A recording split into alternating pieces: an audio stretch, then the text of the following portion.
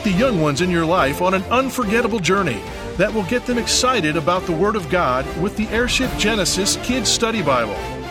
Then continue the adventure with monthly audio adventures on airshipgenesis.com. Plus, download the Airship Genesis mobile game, where kids will travel back in time to the life of Jesus. Blast off with the young one in your life at airshipgenesis.com.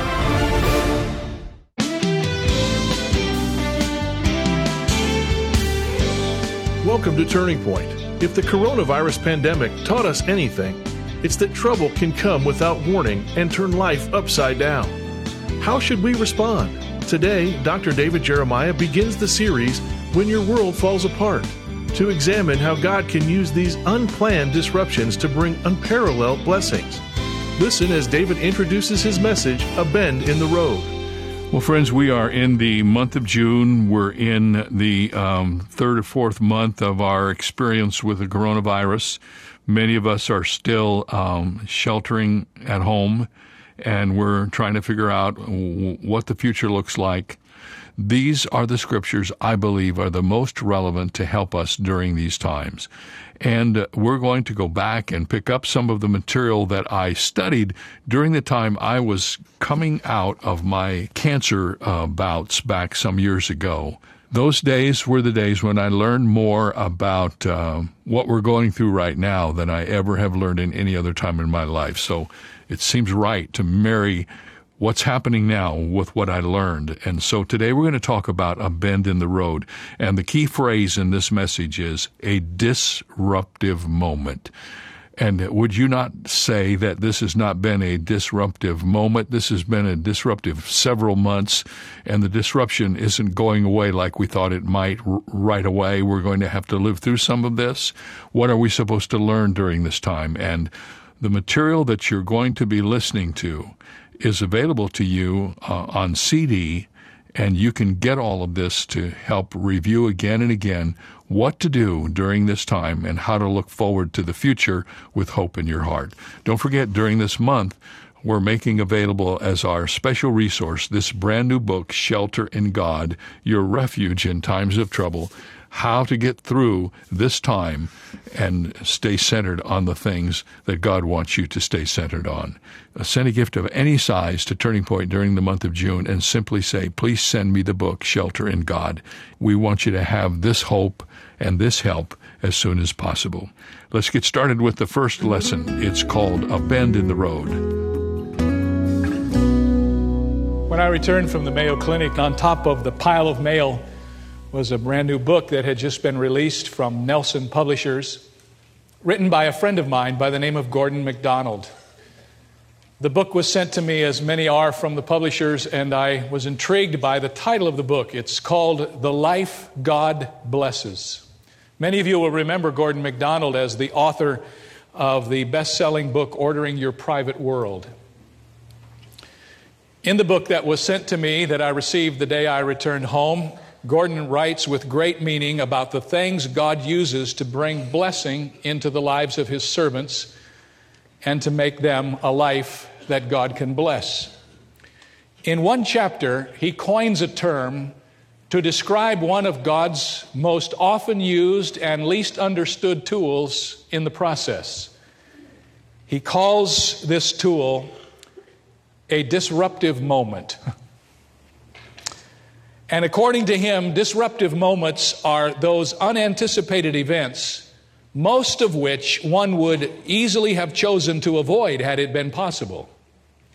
He added, we don't like disruptive moments. They are too often associated with pain and inconvenience, failure and humiliation. Disruptive moments are like bends in the road that we cannot see beyond and we don't know what to do with. Malcolm Muggeridge summarized this thought in a conversation that is recorded between him and William Buckley. He said, as an old man, Bill, looking back on one's life, it's one of the things that strikes you most forcibly that the only thing that's taught one anything is suffering and affliction. Not success, not happiness, not anything like that. The only thing that really teaches one what life is about, the joy of understanding, the joy of coming in contact with what life really signifies, the only thing, said Muggeridge, is suffering and affliction. Alexander Solzhenitsyn also knew something of disruptive moments when he wrote about the time he spent in the Gulag in prison. He said, "It was only when I lay there on rotting prison straw that I sensed within myself the first stirrings of good. Gradually it was disclosed to me that the line separating good and evil passes not through states, nor between classes, nor between political parties either, but right through every human heart and through all human hearts." And he wrote, "So bless you, prison. Bless you for having been in my life." David Burnham has had his own disruptive moments, but in one of the messages that he gave, he spoke of a very early disruptive moment in his college career. He said, and I quote, "The football was my God. And one day in a championship game, I was carrying the football into the line and was hit so hard that I was knocked unconscious. They had to carry me off the field and to an ambulance behind the stadium. And the first thing I heard," he said, "as I came to, was the crowd roaring for another ball carrier. My God was in another man's arms, and the crowd was on to other heroes." And he said, "At that moment, my whole life changed." Disruptive moments. It's more than a bump in the road, it's a pothole. When you hit a bump in the road and you have friends all around, you need to tell them a little bit about it and then go on down the road, and we shall do that. But I think it's very instructive for me just to open my heart to you and let you know the things that God has been teaching me from His Word, things which I probably wouldn't have studied or even been motivated to learn about had I not hit a bend in the road and had a disruptive moment in my life. Now, the two passages that God has impressed upon my heart are easy to remember because they're both 12th chapters. The 12th chapter of 2 Corinthians and the 12th chapter of the book of Hebrews. And in the 12th chapter of 2 Corinthians, we shall begin our study. And you follow along in your Bible if you will. But you will have to follow closely, because I'm going to read from the Message, which is a paraphrase of this, because of the extravagance of those revelations, and so that I wouldn't get a big head, I was given the gift of handicap to keep me in constant touch with my limitations. Satan's angel did his best to get me down. What he in fact did was push me to my knees. No danger then of walking around high and mighty. At first I didn't think of it as a gift and begged God to remove it. 3 times I did that, and then he told me, "My grace is enough. It's all you need. My strength comes into its own in your weakness." Once I heard that, I was glad to let it happen. I quit focusing on the handicap and began appreciating the gift. It was a case of Christ's strength moving in on my weakness. Now I take limitations in stride and with good cheer. These limitations that cut me down to size, abuse, accidents, oppositions, bad breaks, I just let Christ take over, and so the weaker I get, the stronger I become. In 2 Corinthians chapter 12, there is a pattern that is also exactly the same in Hebrews chapter 12. I want to give you 4 or 5 points that are exactly alike in both passages, and then make some application to our hearts. Follow along, and I will just do this quickly, make a few comments as we pass along the way, and then we'll move rapidly to Hebrews chapter 12. The first thing you notice as you begin to study 2 Corinthians chapter 12 is the purpose of a disruptive moment. Notice what Paul wrote in verse 7. "Lest I should be exalted above measure by the abundance of the revelations." Now, this passage describes a moment in Paul's life when he had just had the opportunity of a heavenly experience. We have very little information about it. In fact, as Paul writes about it in the first 6 verses of 2 Corinthians 12, he seems rather reluctant even to put himself in the context of the experience. He says, "There was a man I knew." Doesn't even want to say it's him. He says, "Whether in the body or out of the body, I can't say." He doesn't want to get too specific. But what he does know is this, that on a given occasion, because of an appointment from God, Paul had been lifted up to see the glories of heaven as no man had ever seen before. Can you think of what it would have been like if he had lived in our day? What his press agent would have been saying about Paul? And what his meetings would have been like after he came back from that experience? Here's the only man who has been to heaven and back and lived to tell about it. Come hear him this Sunday night at such and such a place. But God took a different view of that. And God knew that the great exaltation and revelation that had been given to Paul could also have been his downfall. And so Paul said, lest I become proud, and according to the message, get the big head, God sent through a messenger that he allowed Satan to deliver. He sent a problem into my life. And he did it that I might not be exalted above measure. That was the purpose. Notice, secondly, the pain of this disruptive moment. Paul describes it in verse 7 like this. He says it was a thorn in the flesh. In the Greek language, literally, it's a stake driven into the flesh.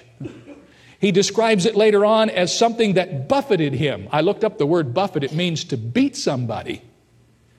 He calls it infirmity, reproach, and distress. Paul said, unless I be exalted above measure, God sent a thorn into my flesh. He drove a stake into my body. Make no bones about it, men and women. Sometimes disruptive moments are painful. Sometimes God allows pain in our life and suffering in our life as a disruptive moment. Oh, people have had great fun with this passage trying to figure out what Paul's thorn in the flesh was really all about.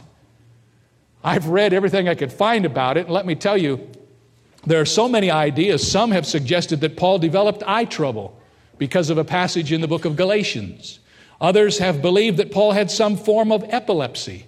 William Ramsey said maybe it was malaria. Many other ideas, I wrote some of them down, such as hysteria, hypochondria, gallstones, gout, rheumatism, sciatica, gastritis, leprosy, lice in the head, deafness, dental infection, and remorse for the tortures he had caused the church before he was saved. All of those ideas. Let me tell you something. Here is the studied opinion of your pastor on the issue of the thorn in the flesh. Ain't nobody knows. It's not there. And it's for a very good reason. If the thorn in the flesh was eye trouble, when we went through a disruptive moment, if it weren't eye trouble, we would think this passage weren't for us. God, by his silence as to the nature of this thorn of the flesh, has made this passage applicable to every single one of us when we face a bend in the road or we go through a time that is disruptive in our lives. And so the pain is evident. It's not disguised, but the specific nature of the pain is kept from us so that we would know that this applies to every one of us. Notice, thirdly, in this passage, the provision in the disruptive moment. And I'm just giving you this outline quickly. I don't mean this to be two sermons in one. I just want you to see the pattern. The provision in the disruptive moment is very clear. 3 times Paul said to God, take this away. And 3 times God said, Paul, I'm not going to do that, but I'll tell you something, I'll do something even better for you. I'll give you sufficient grace and perfect strength so that you'll be able to sail right through this and do what I want you to do. So in the midst of the pain, in the midst of the disruptive moment, when the call was made, the Lord himself came down and walked with Paul through the bend in the road so that he would not lose his way. The provision in the disruptive moment. Notice, fourthly, the product of the disruptive moment. What is God producing in Paul through all of this? Paul said that the power of Christ may rest on me, for when I am weak, then I am strong. Paul came to understand this disruptive moment in his life, this bend in the road, as an opportunity that God had taken to build something into him that he could not have had apart from the suffering. What God told Paul simply was this: you will not be without the grace to do your job. You will not be without the strength to be my ambassador. But the creative difference will be this: your weakness will serve to magnify the glory of God's power in such a way that nobody will ever again be able to explain you in human terms. It is as if Paul looks ahead and sees himself as a human tabernacle in which the Shekinah glory has come to dwell in. And never again can he ever be the same, because the disruptive moment, this bump in the road, this bend around which he could not see, has been a messenger from God to help him see that in his weakness in the flesh, he becomes a receptacle for the power of God in a way that he had never, ever known before. I think if I understand the nature of Paul, that he's like a lot of us men who think we can do it. I mean, we're indestructible, we're invulnerable. I have to tell you that one of the most awesome things about the experience that I've had has been getting in touch with my own mortality and beginning to realize that I'm not Superman and that I don't have control of my own destiny, but it lies in the hands of somebody else. And in the moment of weakness, we began to understand that God is just waiting to walk into the empty place left when we walk out so that he can fill us with his power. And the product of this suffering, this pain in Paul's life was the product of more power. Now notice the perspective, number 5, of this disruptive moment. Paul says, finally, most gladly, therefore, will I boast in my infirmities, for I want the power of Christ to rest on me. It's almost as if Paul, looking back on this, realizes what he was like before this happened to him and what he has become like after this has happened to him. And he says, in essence, and you can't get anything out of the passage other than this, if I could go back to the way it was before and not have to walk through this disruptive moment, I wouldn't do it for all the money in the world. Because what God has made out of me on the other side of this bump in the road is so incredible to me. I glory in it. I boast in it. I thank God for it. Now, I need to tell you, you can only do that when you're looking back on it. It's hard to do that when you're in the midst of it. But I take great hope in Paul's testimony because I believe it with all of my heart. He looks at the picture of Christ's power and he rejoices. Now, that's all I want to say about 2 Corinthians 12, but you will be amazed as I was to discover how very closely the pattern follows in Hebrews 12. So turn there. Hebrews chapter 12. And I want to begin my reading in Hebrews 12 at the 5th verse. And these passages are so very fresh in Eugene Peterson's paraphrase, beginning with the 5th verse. Or have you forgotten how good parents treat children and that God regards you as his children? My dear child, don't shrug off God's discipline, but don't be crushed by it either. It's the child he loves that he disciplines. The child he embraces, he also corrects. God is educating you, and that's why you must never drop out. He's treating you as dear children. The trouble you're in isn't punishment, it's training, the normal experience of children. Only irresponsible parents leave children to fend for themselves. Would you prefer an irresponsible God? We respect our own parents for training and not spoiling us, so why not embrace God's training so we can truly live? While we were children, our parents did what seemed best to them. But God is doing what is best for us, training us to live God's holy best. At the time, discipline isn't much fun. It always feels like it's going against the grain. Later, of course, it pays off handsomely, for it's the well-trained who find themselves mature in their relationship with God. Now, once again, if Paul is the writer of Hebrews, we can understand the parallelism, but even if he is not, it is striking to notice that the outline for this passage is exactly the same as the outline for 2 Corinthians 12. First of all, there is the purpose of the disruptive moment. Paul says that God allows chastening, he allows training in our lives that we might be corrected, to correct us as a father corrects his son, and that he might prove to us that we are his children. Do you see that? The Bible says all of the children in the Father's family are disciplined. And if you don't have any discipline in your life, you better check into your relationship. There is no way to be a part of the Father's family and not once in a while in your life feel the pain of his scourging and his rebuking and his chastisement.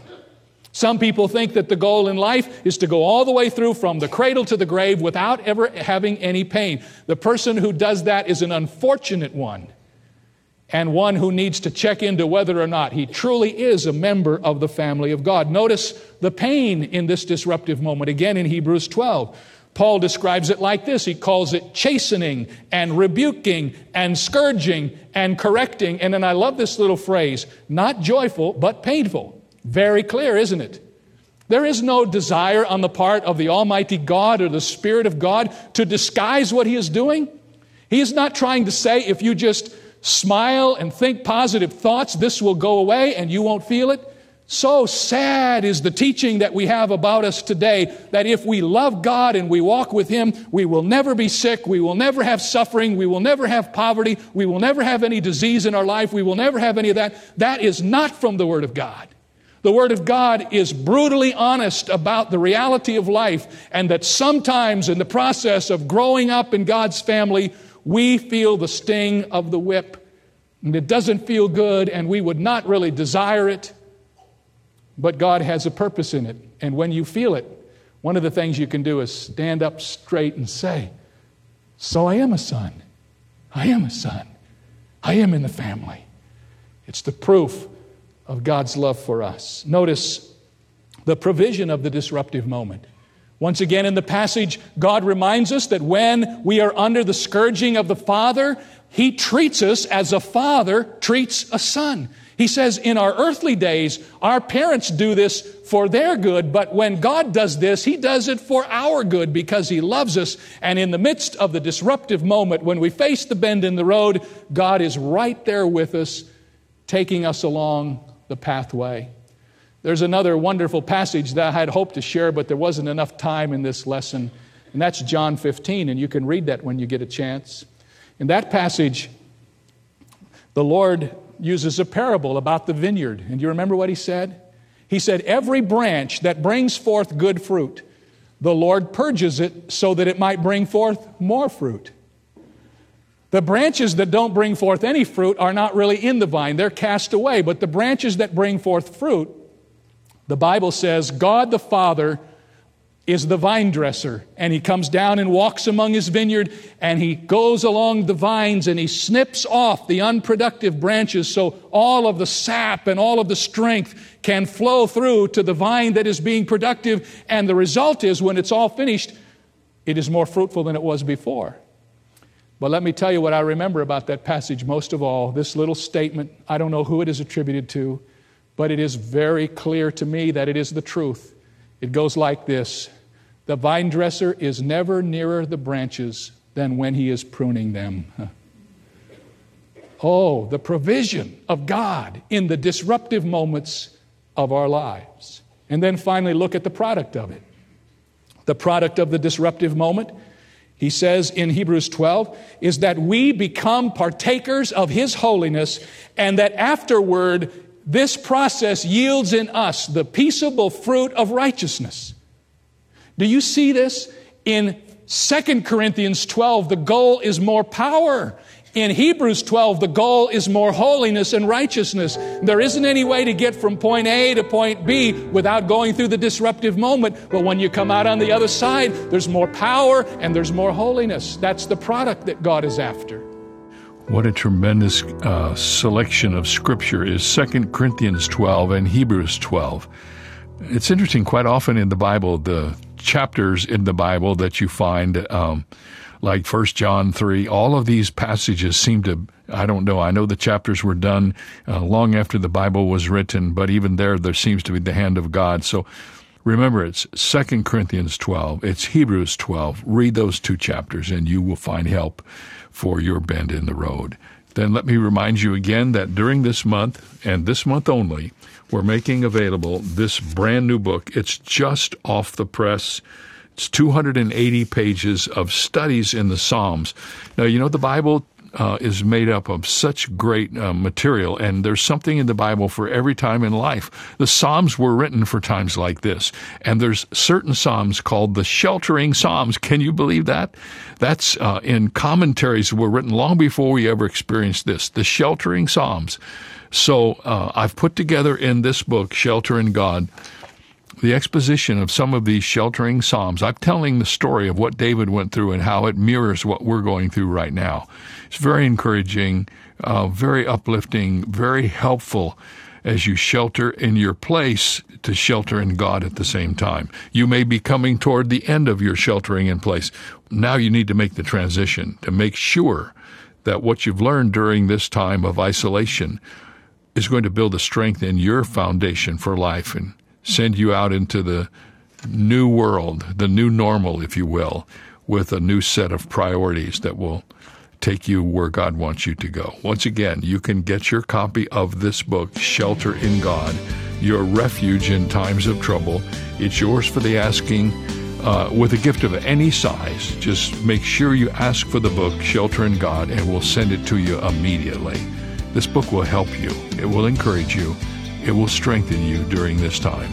And we'll see you right here tomorrow for the next edition of Turning Point. For more information on Dr. Jeremiah's series, When Your World Falls Apart, visit our website where we offer 2 free ways to help you stay connected: our monthly magazine, Turning Points, and our daily email devotional. Sign up today at davidjeremiah.ca/radio. That's davidjeremiah.ca/radio. Or call us at 800-946-4300. When you do, ask for your copy of David's helpful new book, Shelter in God. It's sure to encourage you in this unprecedented time, and it's yours for a gift of any amount. You can also purchase the Jeremiah Study Bible in the English Standard and New International versions, as well as in standard or large print in the New King James, all in a variety of handsome cover options. Visit davidjeremiah.ca/radio for details. This is David Michael Jeremiah. Join us tomorrow as we continue the series, When Your World Falls Apart, here on Turning Point with Dr. David Jeremiah.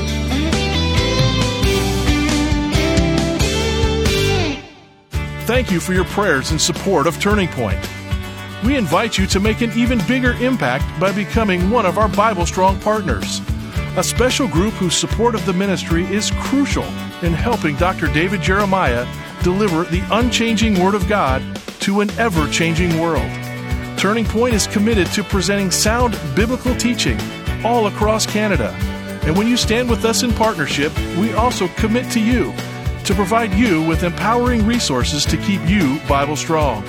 When you set up your online account at davidjeremiah.ca/BibleStrong, you will have instant access to Dr. Jeremiah's topical Living Library audio messages and his companion booklets, exclusive club resources, and our quarterly Influencing Your World newsletter.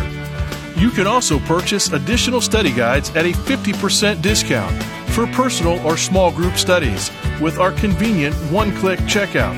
Plus, join our exclusive Facebook page. You will have special access to new audio podcasts and additional content from Dr. Jeremiah. Join with other Bible Strong partners today by committing to give $25 or more each month. Your prayers and donations are the backbone of Turning Point, keeping us Bible Strong. For more information or to join, visit our website today at davidjeremiah.ca/BibleStrong. Have you ever wondered what your legacy will be? The Jeremiah Legacy Society from Turning Point was created for friends of the ministry who feel called to partner with Dr. David Jeremiah to deliver the unchanging Word of God to future generations. We can ensure that the impact we have reaches beyond our days here on earth. Visit our website at davidjeremiahgift.org to learn more about how you can be a part of the Jeremiah Legacy Society.